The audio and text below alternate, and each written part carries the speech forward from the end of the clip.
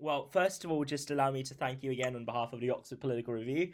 It's genuinely a pleasure. I'm Brian, I'm its editor-in-chief, and I'm a Rhodes Scholar-elect for Hong Kong, so I'll be also in Oxford next year. But Congratulations. That's thank you wonderful. very much. Thank you. So broadly speaking, I envision that our discussion can be divided into two parts. The first is just more on your personal life and your wonderful career, and the second part is more on your thoughts and, say, contemporary affairs and your views on what's going on in the world right now. So it's broadly in that sort of two-segment or two-part format that this interview will be conducted. Hope that's all right with you. That's fine. Wonderful. So to just get straight into it, what were some of the greatest challenges that you encountered as a leading female politician in Canadian politics? And to what extent do you think these issues apply more or less to, say, sort of the particular context of Canada, per se, or do you think the generally universalizable elements of your experience that also apply to, say, female politicians in Bangladesh, in Singapore, in Malaysia, and whatnot? So that's sort of the first opener question. Well, I think if we look at women who've achieved political leadership around the world, and incidentally, I'm a founding member of an organization, the Council of Women World Leaders, which is all of the women, current and former, female presidents and prime ministers, and we are over 60 members now. So there's actually quite a number of women who have held these positions. But at my time, there weren't very many, and there seemed to be two different approaches. One is what I might call the dynastic link. Those who come to public life with a famous name, perhaps a father who had done the job, and therefore a kind of foot in the door. And I think sometimes when women come from political dynasties, people are prepared to ascribe to them some of the qualities that they've seen in the paterfamilias or the male members. Yeah. And then there are people like me and like Margaret Thatcher and Angela Merkel and others who come from, who are sort of sui generis, who do not come from any of those kinds of links. Sometimes, if you're early on in the game, I think of when I was elected student council president of my high school. I was the first to be elected in that position. And I think sometimes people see you as a charming anomaly. So it's not that you represent a new wave of women doing these things, but my goodness, look at this girl who's doing things that, only boys do. How amazing is that? But we don't have to change our views about, who should be leading us or what the state of the world should be. So on that sense, I think over time, as more women have these positions, it becomes less of an anomaly, less of a novelty. And that has two things going for it. One is that it familiarizes people, I guess is the best way to put it, with the female voice and physiognomy in a position of leadership. When I became prime minister, nobody who looked or sounded like me had ever done that job before. And that triggers a lot of visceral rejection by people, even if intellectually they think they're in favor of women doing things.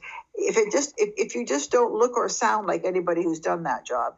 We know, for example, that being tall for a man is very advantageous in being a leader. If you think that the disproportionate number of CEOs of large companies are tall, that in the American elections, it's almost always been the case that the taller of the candidates wins. So there are ways in which, as a woman, you simply don't correspond to that. And secondly, for people who, want to have a privileged position in power, in particular if men feel that these positions ought to be theirs, then as women become more numerous in these jobs and, less of an anomaly and less of a novelty, then that can also trigger a kind of sexist backlash. Where people feel you see this is in almost any non-prototypical person. It could be a question of race. Yeah. It could, anything that doesn't correspond with the privilege and entitlement that has traditionally characterized those who are able to do that job without anybody questioning whether somebody like them has the right even to be considered. So as the years have gone by, as more women do these jobs, I think on the one hand, it creates a greater sense of familiarity and acceptability. And in many cases, people are very positive about having women do these jobs and feel women bring something new. But at the same time, it can also trigger even greater resistance among those who are not open to new faces in the boardrooms and in the halls of power.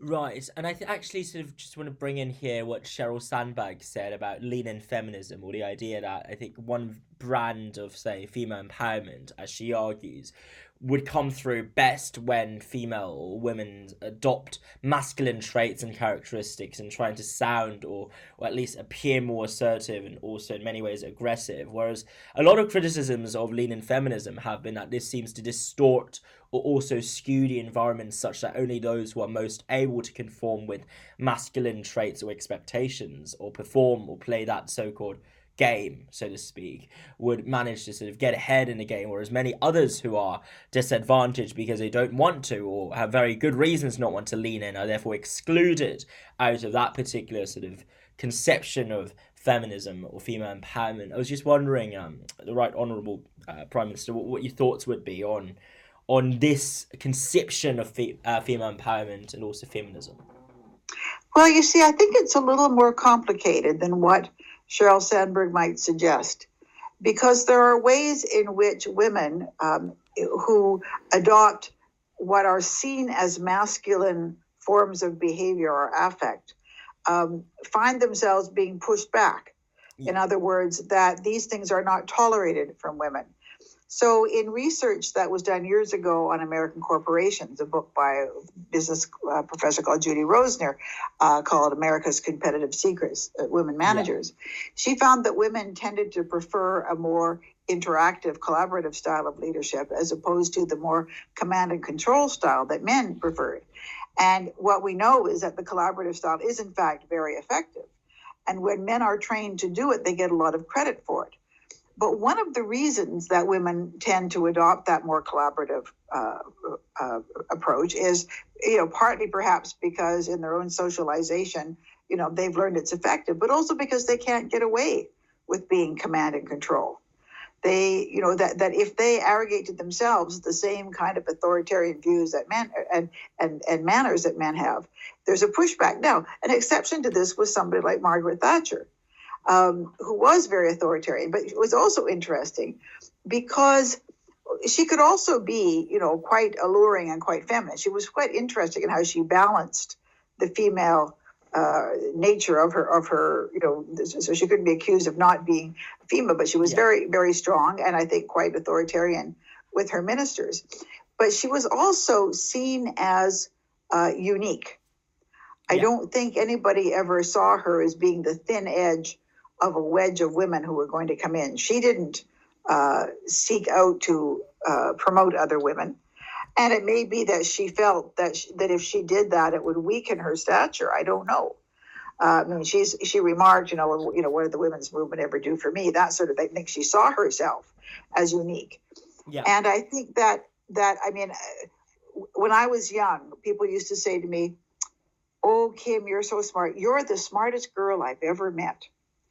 And what the implication was, was that, yes, you're very smart, but, others aren't. And of course, when you're young, you can be easily flattered. You go, well, I guess I am pretty smart, don't know how the others are doing. But, when I got into my 20s, I began to realize that, I'm smart and the world is full of smart women. And I'm probably not the smartest one they've ever met. But by telling me that I am, it undermines my sense of solidarity with other women. And it undermines the sense that anything that I might accomplish might be reflective of what women in general can do as opposed to this woman can do. So as long as you are seen as kind of unique and an individual, you may be able to get away with these other kinds of behaviors. But I think that what is right about what Sheryl Sandberg is saying is that if you want to be a leader, you have to lead. Yeah. And that means finding ways of being persuasive. It means having confidence in your own views. It doesn't mean that you're arrogant or you don't listen to other people. And in fact, Margaret Thatcher, as she became less and less interested in listening to other people's views, her leadership was weakened as a result of that.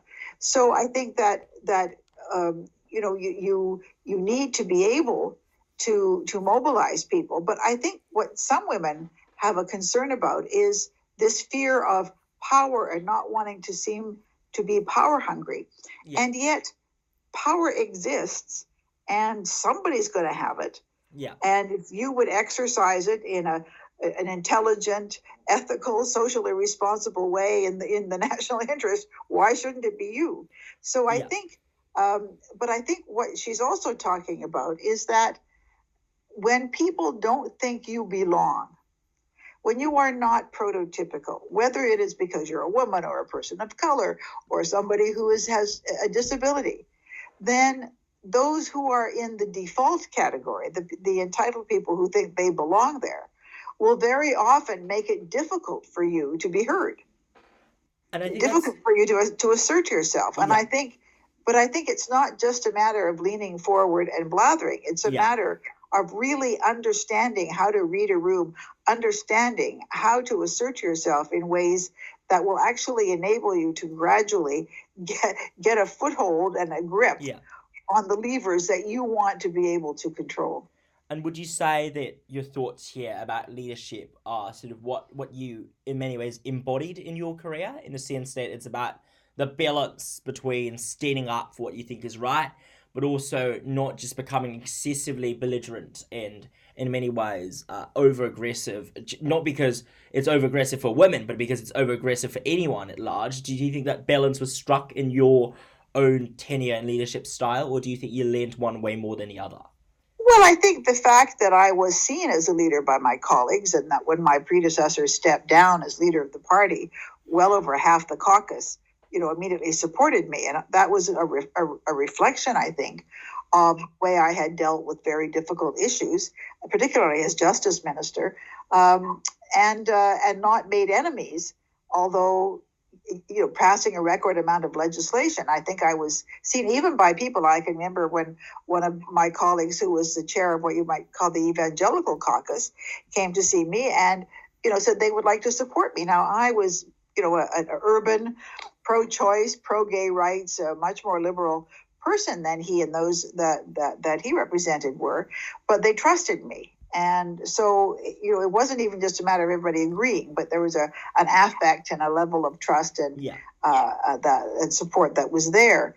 But I think one of the challenges I faced was that in the summer of 1993, when I was prime minister, but we weren't in election mode yet, and I had a very short period of time before we had to call an election. My predecessor waited until halfway through the fifth year of a mandate in a parliamentary system to step down, which you will understand if you live in a parliamentary system. Yes. But the Gallup polling company announced at one point in the summer of 93 that I had the highest approval rating for a prime minister in 30 years. Now, this was as part of their revolving polling, but it was quite a remarkable thing. And I think what that showed was that when I was in governing mode, people really liked me.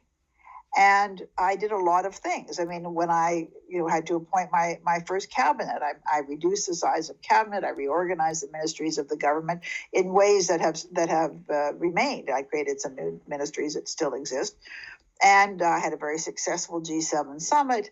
I mean, all of these things were very good. But once you get into election mode, you have to be more confrontational. You have to be more aggressive. I mean, it is a fight. It is adversarial. And I think that may have been part of a vulnerability for me, in that it's very hard to go out and lead a campaign and not be forceful and not, be aggressive. Now, there were a whole lot of other things that were going on at the same time. the coalition that had elected our party in 1984 had already started to come apart between 84 and 88. But in 1988, the Canada-U.S. Free Trade Agreement turned out to be the issue that really consolidated our support and returned our party for a second majority government. In 1993, we had no such issue. One of our Quebec ministers had resigned over a failure to achieve a certain constitutional amendment, gone back to Quebec and created his own party, which really took a lot of our Quebec vote. A party in the West that had been very, very critical now had the opportunity to erode some of our vote there. So there were things happening quite independent of me or anyone who would have led our party. But I think that I look at things that have been written by scholars. I mean, I don't rely on my own judgment. But for example, there is a political scientist named Linda Trimble from the University of Alberta who published a book at the end of 2017 called Ms. Prime Minister that looks at the media treatment of me, of Julia Gillard in Australia, and the first two women prime ministers of New Zealand, Jenny Shipley and Helen Clark. And what is very interesting in her analysis of the media treatment of me was how sexist it was. Yeah.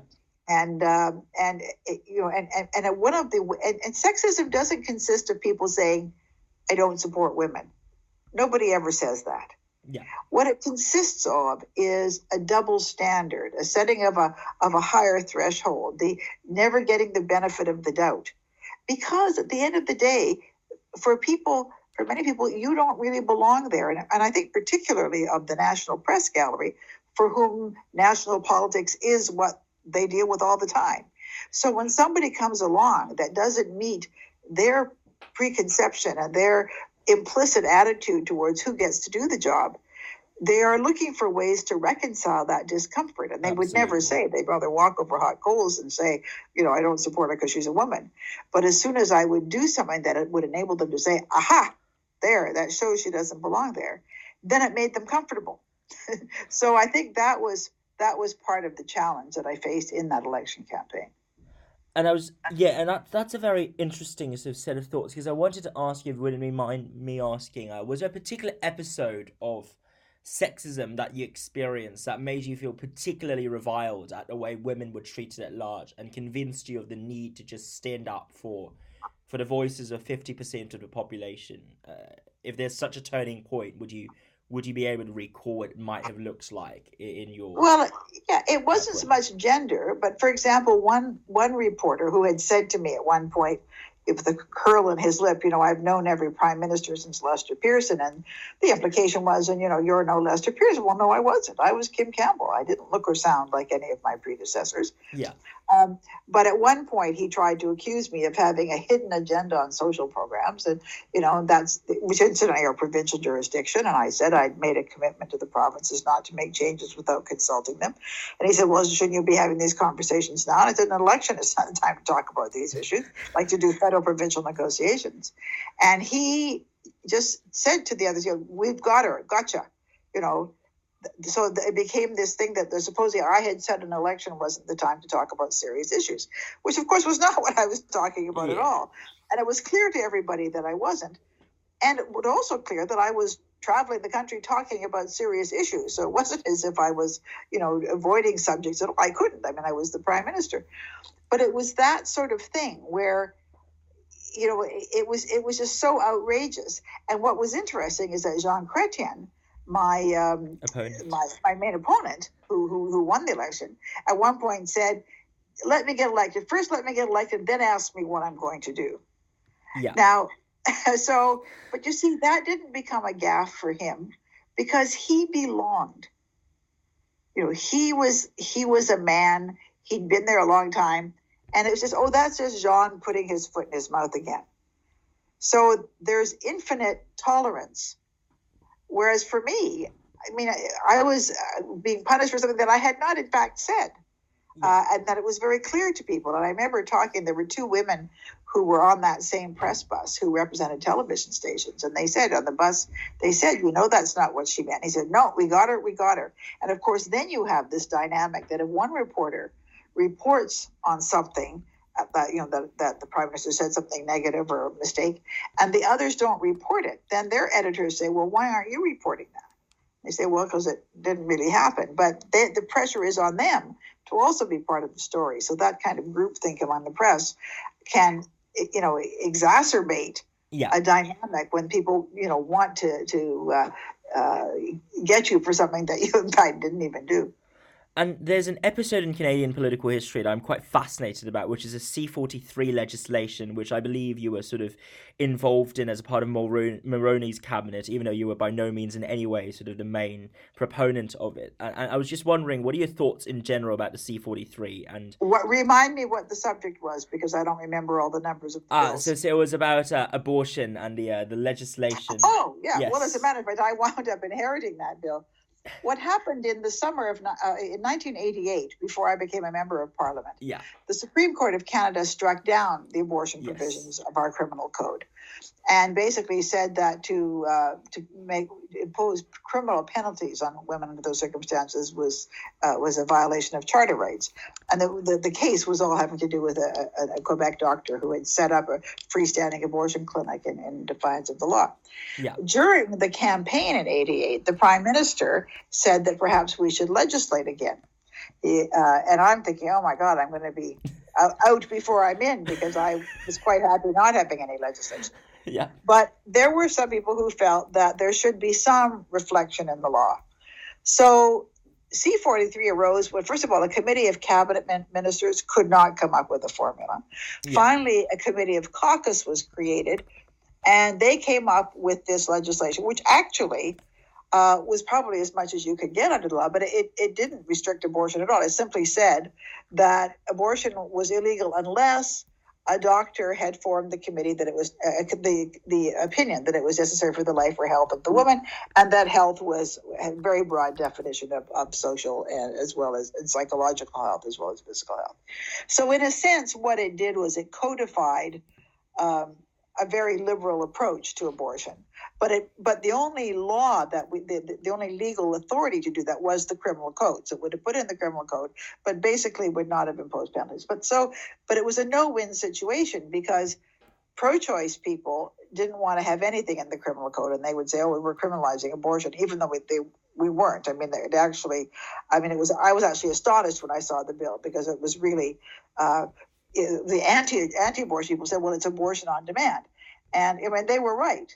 So they didn't like it because it didn't limit abortion. Pro-choice people didn't like it because it, again, put abortion into the criminal code, even though it didn't put restrictions. So it was kind of a no-win situation. Yeah. So when I became Minister of Justice, the bill was already, in Parliament, etc. My predecessor as Justice Minister had dealt with it, but it was a bill that had been drafted by our caucus. It didn't come up from the normal way of creating legislation. So, when the Prime Minister said to me, the good news is you're going to be Minister of Justice and Attorney General of Canada, the first woman to have that portfolio. Yeah. The bad news is you now inherit the conduct of the abortion bill. Anyway, it passed the House of Commons and then failed in the Senate. So since then, there's been no statutory framework for abortion in Canada, although the policy of the Canadian Medical Association has some ethical views, and for example, that abortions would not normally be performed after 20 weeks, and these kinds of things. So it was, I think the Prime Minister felt that for those, and we had quite a number of people in our caucus who were anti-choice, who were very much against abortion, that not doing anything would have been a negative thing to do. But for those who were very pro-choice, and we had many of the same number of those, they feared legislation that might impose some restrictions that the Supreme Court's decision had suggested were not really appropriate. Yeah. So, because it did seem that the bill, or at least the way that was criticised back then, was that it would hypothetically place the onus of demonstration of both physical and emotional health, later on expanded to include psychological health, as well as concerns with regards to demonstrating evidence that you've met or performed due diligence before attempting abortion. The worry there was that both of these requirements would introduce an actual penalty associated with abortion that was previously not codified, or at least not enshrined in law. So well, I guess there was an objection. The previous law had said that that abortions could be performed if they were approved by a therapeutic abortion committee in a hospital. And the practice across most of the country is that those committees did not, in fact, look behind a doctor's recommendation. So if a doctor referred a patient, they didn't try to second guess that doctor. So the suggestion was that what we were asking of doctors was simply to do what was ethical practice, was to form an opinion, and inquire into the patient's situation, before performing a procedure. And that would be, ethically required anyway. The problem with the previous law was that, for example, in Quebec, the hospitals were all Catholic hospitals, and they would not create therapeutic abortion committees. So there was no way in which a woman could seek to meet the criteria. And that's why Henry Morgentaler established a freestanding clinic in Montreal, in clear defiance of the law. But interestingly enough, Quebec juries wouldn't convict him. Yeah. And the appeals of his case were brought by the Crown, not by him. He was never convicted of anything. So anyway, it was a very interesting situation. And when I spoke to doctors, the doctor's preference was not to have any law. Yeah. And they wondered whether people might try to, engage in spurious prosecutions. Yeah. It seemed highly unlikely. And of course, particularly in places like British Columbia, where prosecutions are the prerogative of the Crown, and they're not initiated by police, which in fact they can be in Ontario.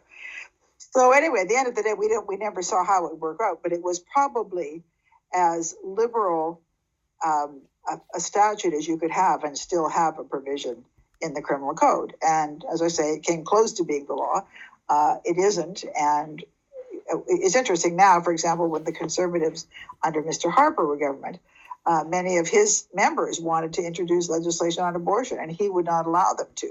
Yeah. And this is a very interesting issue that there still are people who would like to legislate on abortion. So would you say that perhaps actually the failure of it to pass in the Senate, ironically or inadvertently, meant that this sort of de facto removal from legislation or the sphere of legislation of abortion law could have been a blessing in disguise? Because now that you look back at it, it's clearly meant that at least there's some attempt, even on the part of more socially conservative forces, to refrain from codifying or at least legislating new laws around abortion, even though Harper's party, I would say, was probably more socially conservative than the progressive conservatives that you look back then.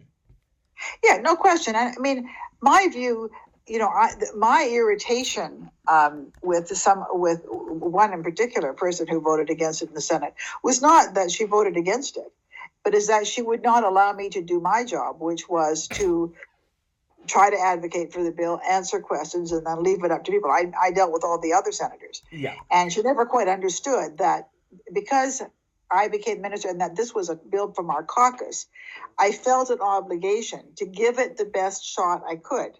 Yeah. And to answer questions and then leave it up to people to vote. The members of the government were bound to vote for it, but senators were free, private members were free. Yeah.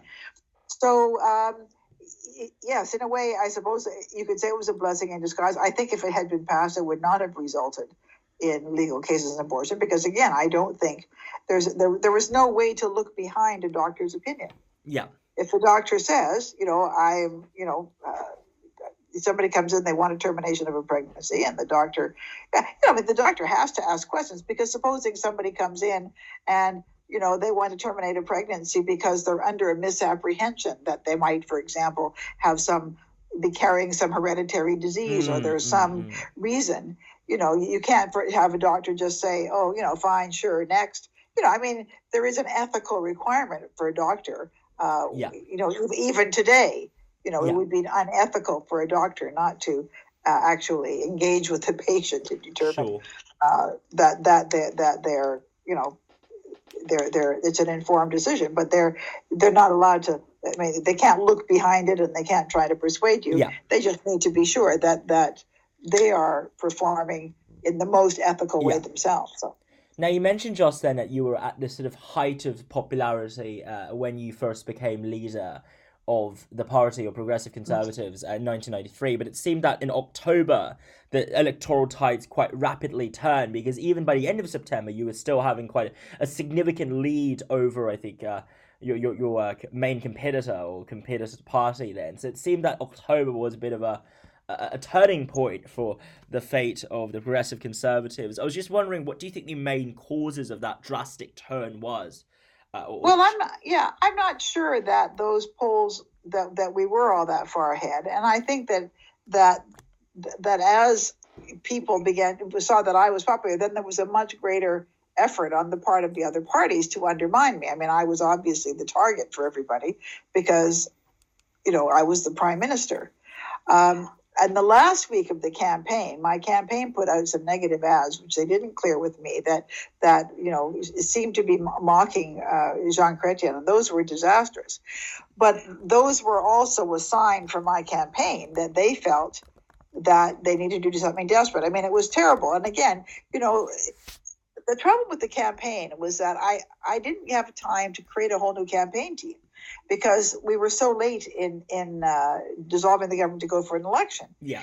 So I inherited the team that my predecessor had put together, and they didn't have a clue how to run a campaign for somebody who wasn't Brian Mulroney. Yeah. And there are things that women can't do that men can do, but there was never any effort made even to capitalize on the fact that I was a woman by reaching out to other constituencies. Women who supported me were very frustrated that they couldn't get the campaign to support them doing events with other women that would have been very helpful. Not until the very end. So the campaign was really, I think, a disaster. Yeah. Mainly because the campaign chair had taken the view during the leadership campaign that he should not be partisan, or he should not, he should be neutral. Yeah. But being neutral for him meant being totally disengaged.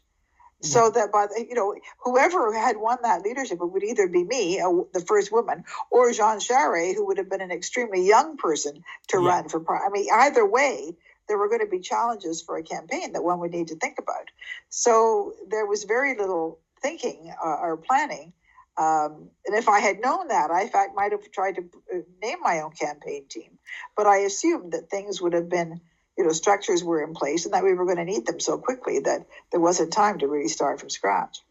Did you think that you sort of, perhaps in that particular election, what you could have done differently was to focus more on local constituency politics in terms of defending your track record against Hedy Fry, who seemed to have been just a novice and an experienced newcomer into the political scene then, because she is now the longest serving member of Parliament, I believe, in Canada, but she wasn't back then that long serving, if I recall correctly. Well, first of all, my constituency was not a safe seat.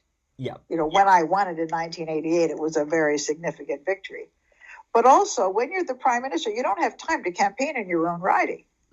Yeah. I mean, the reason why Jean Charest was able to hold his constituency was in the last 2 weeks of the campaign, he stopped campaigning nationally and went home to his riding. I didn't have that luxury. That's fair.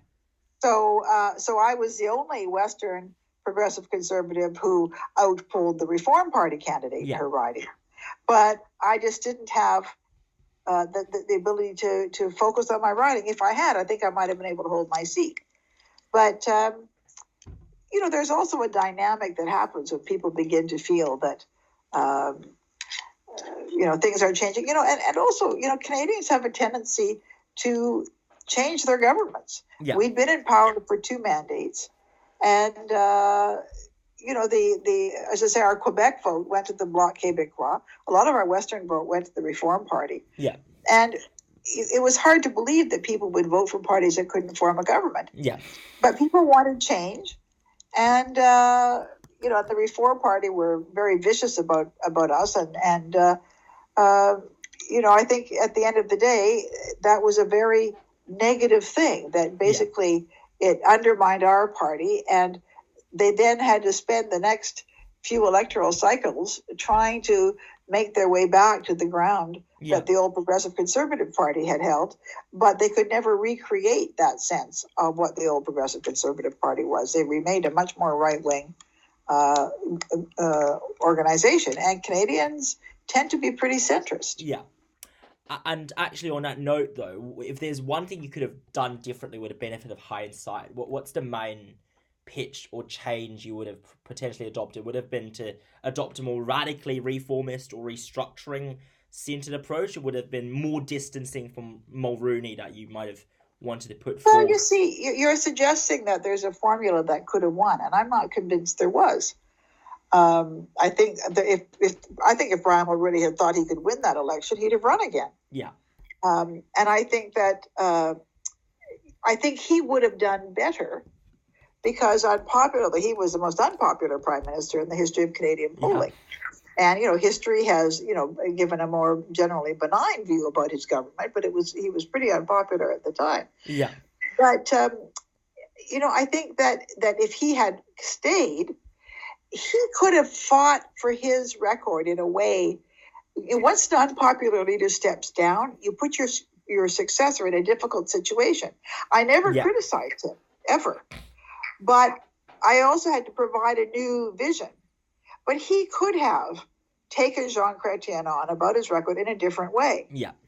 And he would have, and even if he didn't win, I think we would have done better. Then would have been the time for him to step down and allow for a new leader to be chosen, as Stephen Harper did, as a matter of fact, after 2015, which I think was the right way to do it. But he didn't want to lose an election. It didn't suit him to leave in a defeat.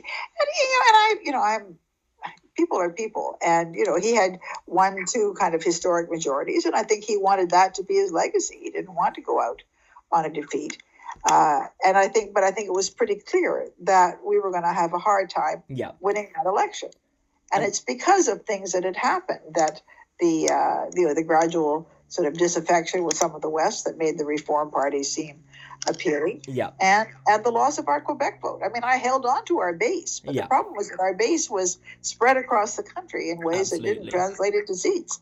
And would you say, actually, the way Brian Mulroney handled the entire situation is reminiscent to what you said earlier on about the tendency of men to get away with a lot more than women in politics? Because had it been a woman in his position, I can think of Theresa May as an analogy. She would have been skewered in many ways for deciding to resign either shortly before the election, or just in general for refusing to resign. So for women, it's basically catch-22. You do something, you get condemned. You don't do something, you still get skewered at the same time. Well, it was very frustrating in the party, because the people felt, is he going to stay? Is he not going to stay? And it was very, very difficult for people to know whether we were going to be in another leadership or not. And I think that, when he finally realized, well, also because we had the referendum, the Charlottetown Accord referendum in the fall of 92, and that failed. So he did not want to, resign on a defeat. No, yeah. And, and part of his narrative was that he had left the party in great shape, and we had money and we had policy. Well, this was just BS. Yeah. Supposedly we had this economic policy. No, excuse me, I don't know where you put it, because I never found it. It was just, he could not say, I've done my best. I've led us to 2 historic majorities. And, my popularity has run out. We've had a tumultuous time in government. Yeah. But we've done some great things. We brought in the Canada-U.S. Free Trade Agreement. We brought in serious tax reform with the GST. People don't like it, but nobody's ever going to get rid of it. Yeah. The other thing, too, the people promising they were going to get rid of it, and I knew they wouldn't, because I knew what it was. Unsuccessful attempts to amend the Constitution, but undertaken in goodwill, and perhaps laying the groundwork for things to happen in the future. I mean, there were a lot of ways you could have that narrative and just simply say, but I'm not the one to take us, instead of saying, I'm leaving us in great shape, and that just wasn't the case. So, and it's funny. I mean, it can be aggravating, but I've long learned not to, to expect people to be people, and in all the good and bad things that encompasses. And actually, I wanted to sort of follow up on that, on the subject of leadership, which seems to be a perfect way to transition into a discussion on your sort of views on current affairs. The current Conservative Party, the Tories in Canada, seem to offer some significant departures from the Progressive Conservatives back in your days, both on social and economic dimensions. I was just wondering, what are your thoughts on the current leadership of the party, especially given the recent election? Well, I don't really have a strong view, and I don't think it's something I really want to wade into. Yeah. I'm kind of an elder statesperson now. But I will say that there has been a tendency, and we see it in the UK, we see it in the United States, Yeah. and to some degree among the Conservatives in Canada, Yeah. for people to be in the thrall of highly discredited economic theories. And I think Canada is less subject to that, in the sense that we're a more egalitarian society than the United States and I think Britain in some ways at the moment. But you know, the sense that somehow, you know, I mean, yes, taxation burdens should be manageable. And you know, I'm not somebody who believes that, you know, the public purse is something that's, you know, infinite and people shouldn't be dinged for this. I mean, I think I'm a person of moderate views and values. Yeah. But I also do believe in the sense of what we share together and the pernicious effects of inequality, which we are now seeing all sorts of quite excellent research demonstrating that this is one of the most divisive and corroding effects in a society, is when you have great inequalities. And I just, you know, I think Canada has avoided some things, and I think we're socially a pretty centrist and fairly liberal country, and we have a lot of challenges and a lot of problems. Yeah. I think what frustrates me enormously is the extent to which climate change has become seen as a partisan issue. And I have said quite, you know, I don't get involved in things, but I will not. I've said quite publicly that any party that does not have a serious approach to climate change will never get my vote. I mean, I'm sorry, we are now. I mean, I just saw my old friend Antonio Guterres speaking in advance of the climate meeting in Madrid, you know, where he says that, you know, the climate change is not over the horizon. It's approaching us dramatically. And we are, you know, even to the extent that we've had some international commitments and collaboration in the Paris Agreement, we're not keeping up with our commitments. And the fact that, well, I think part of it is huge amounts of money spent by the carbon industry and the carbon lobby to try to convince people that the science is uncertain when it's not.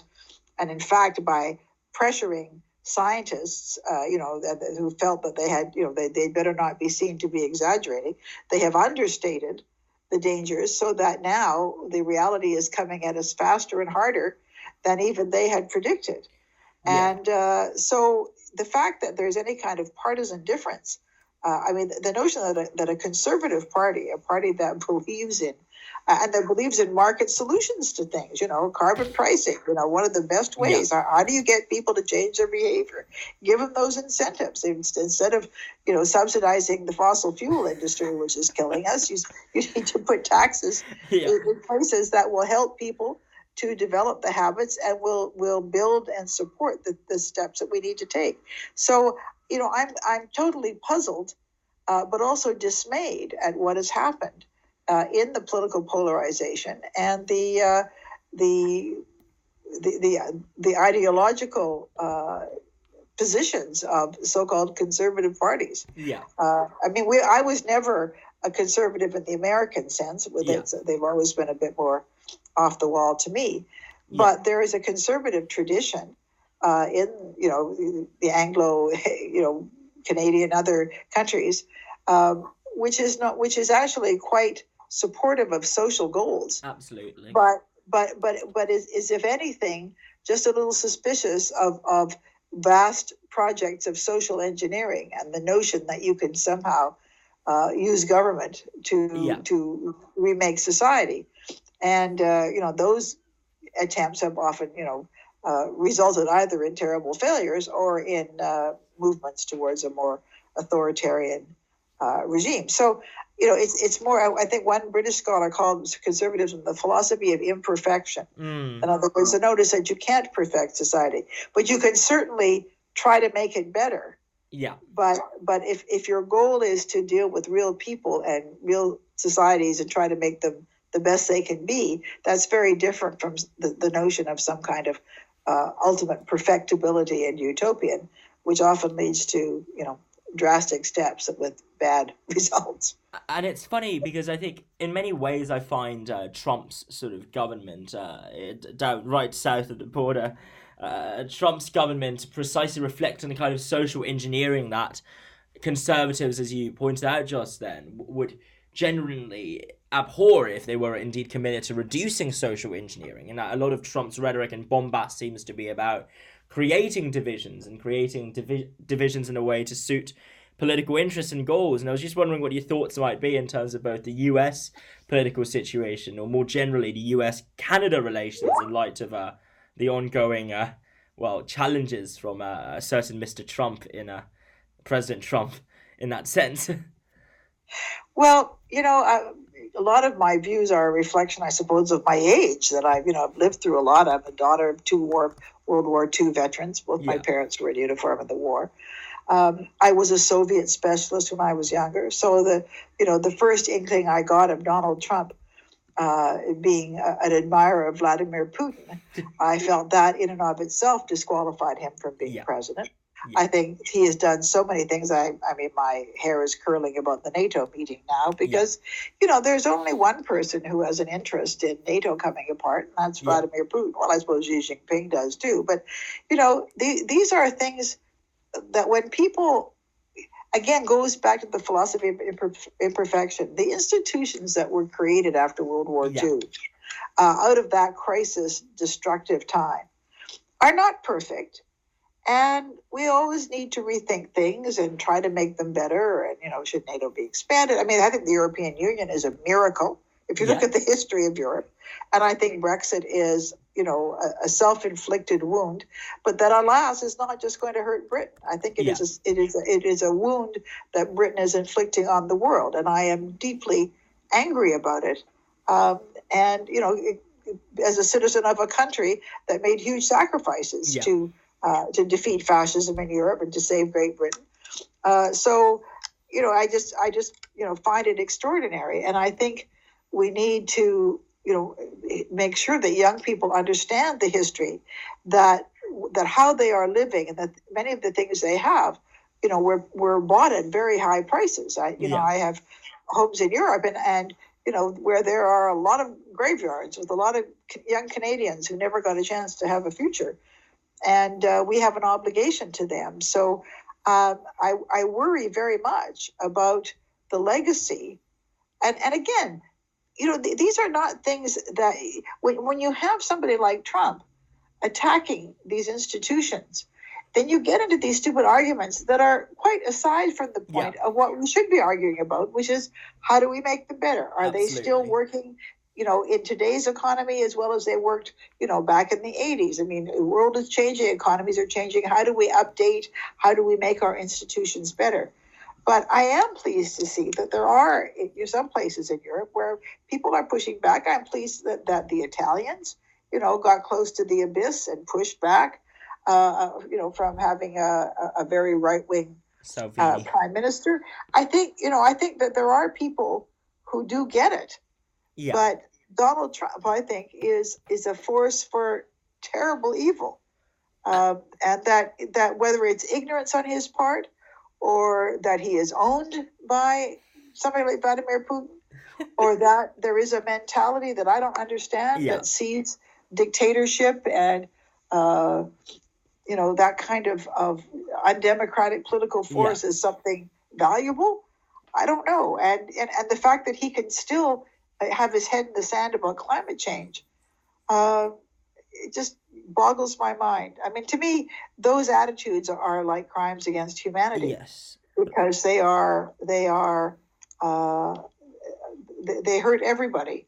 I will nevertheless sort of needs to be held accountable. Yeah, I will nevertheless sort of semi-push back against it, and I think, whilst obviously both you and I have, I think, very similar views on our thoughts on Trump, it does appear that even from the sort of majority or the popular vote that was won by Andrew Scheer in Canada, and also Trump's not winning the popular vote but winning the overarching electoral college, that there seems to be a large group of individuals who feel disillusioned with the broadly socially liberal, economically centre-right consensus that was, I wouldn't say perpetuated, but certainly the dominant hegemonic mode or modus vivendi between the 1990 or 1980s and then the early 2000s. It does seem that there's just a massive sort of backlash and rebuking of this ever since the early 2010s i.e. the past decade. So maybe the sort of mentality that this is something we ought to be wary of is certainly true. But I was just also wondering if you have any thoughts as to how we can combat this apparent disconnect in values and thoughts and culture and ultimately perhaps moralities between two distinct groups of people and sentiments on the ground in the West right now. Well, I think truth is a very useful thing. And I think a lot of the kinds of things that Trump's people, Trump supporters believe are untrue.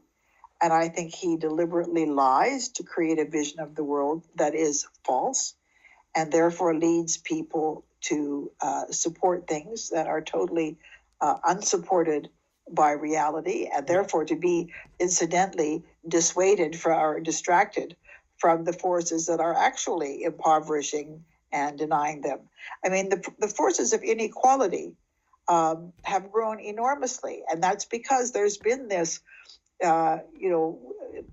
idea that somehow we have to, lower the tax rates for wealthy people and allow huge accumulations of wealth, and that, the trickle down theory of economics has been, disproved and discredited for so long. But, there are lots of interesting people who have written about, the way that people distract ordinary people and voters from the forces that are really hurting them. Yeah. And Donald Trump is an expert at that. That's demagoguery. That is fascism. All of these things that try to make people believe that they have that some things will give them meaning. And you see, the things that he's done in his trade wars and things. And some of his followers say, "Well, it's hurting us, but we're sure he knows what he's doing." Well, he doesn't know what he's doing, and it is hurting you. But it's not hurting the people who are that he's in league with. He's not in league with you. He's not interested in you. Yeah. So I think there's a lot of demagoguery and bogus ideas, and it's not that.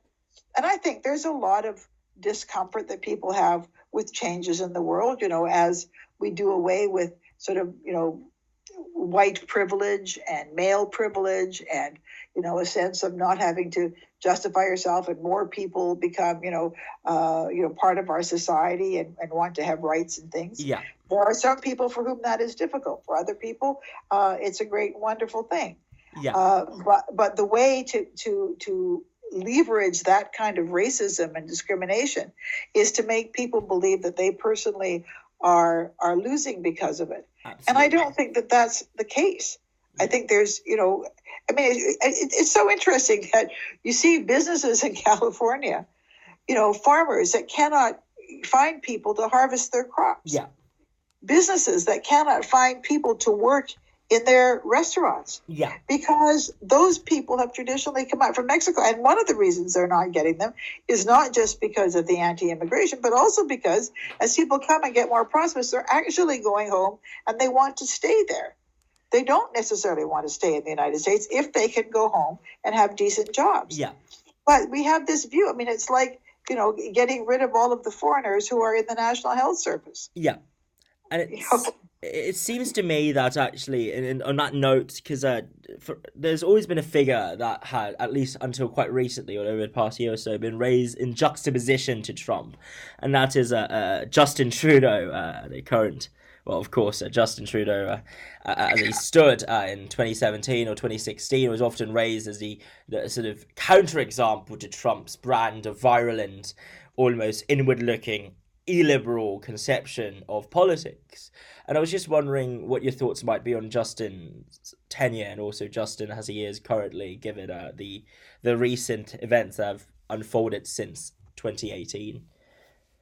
Well, I think if you look at the popular vote in Canada, all parties taken together, there was a majority, not a huge majority, but a majority for the kind of liberal approach that the Liberal Party takes.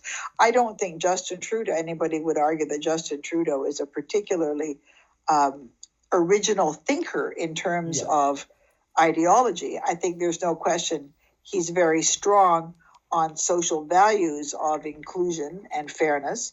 And he said something that was very interesting after his first cabinet was created, where he created a gender balanced cabinet. And certainly he was the fifth leader to do such a thing in the world. And Zapatero did it in Spain, and others had done it. Yeah.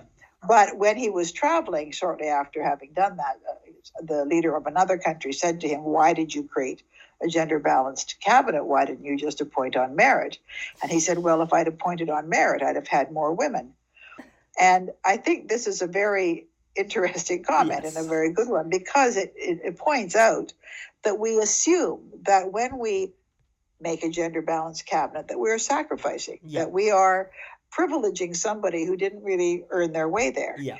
Because again, we think men are the default category. And for a lot of people, when they see previously marginalized people or non-prototypical members of the elite being empowered, they feel that they're losing something, because they assume that that is only happening if somebody who deserves it better is not getting it. Yeah.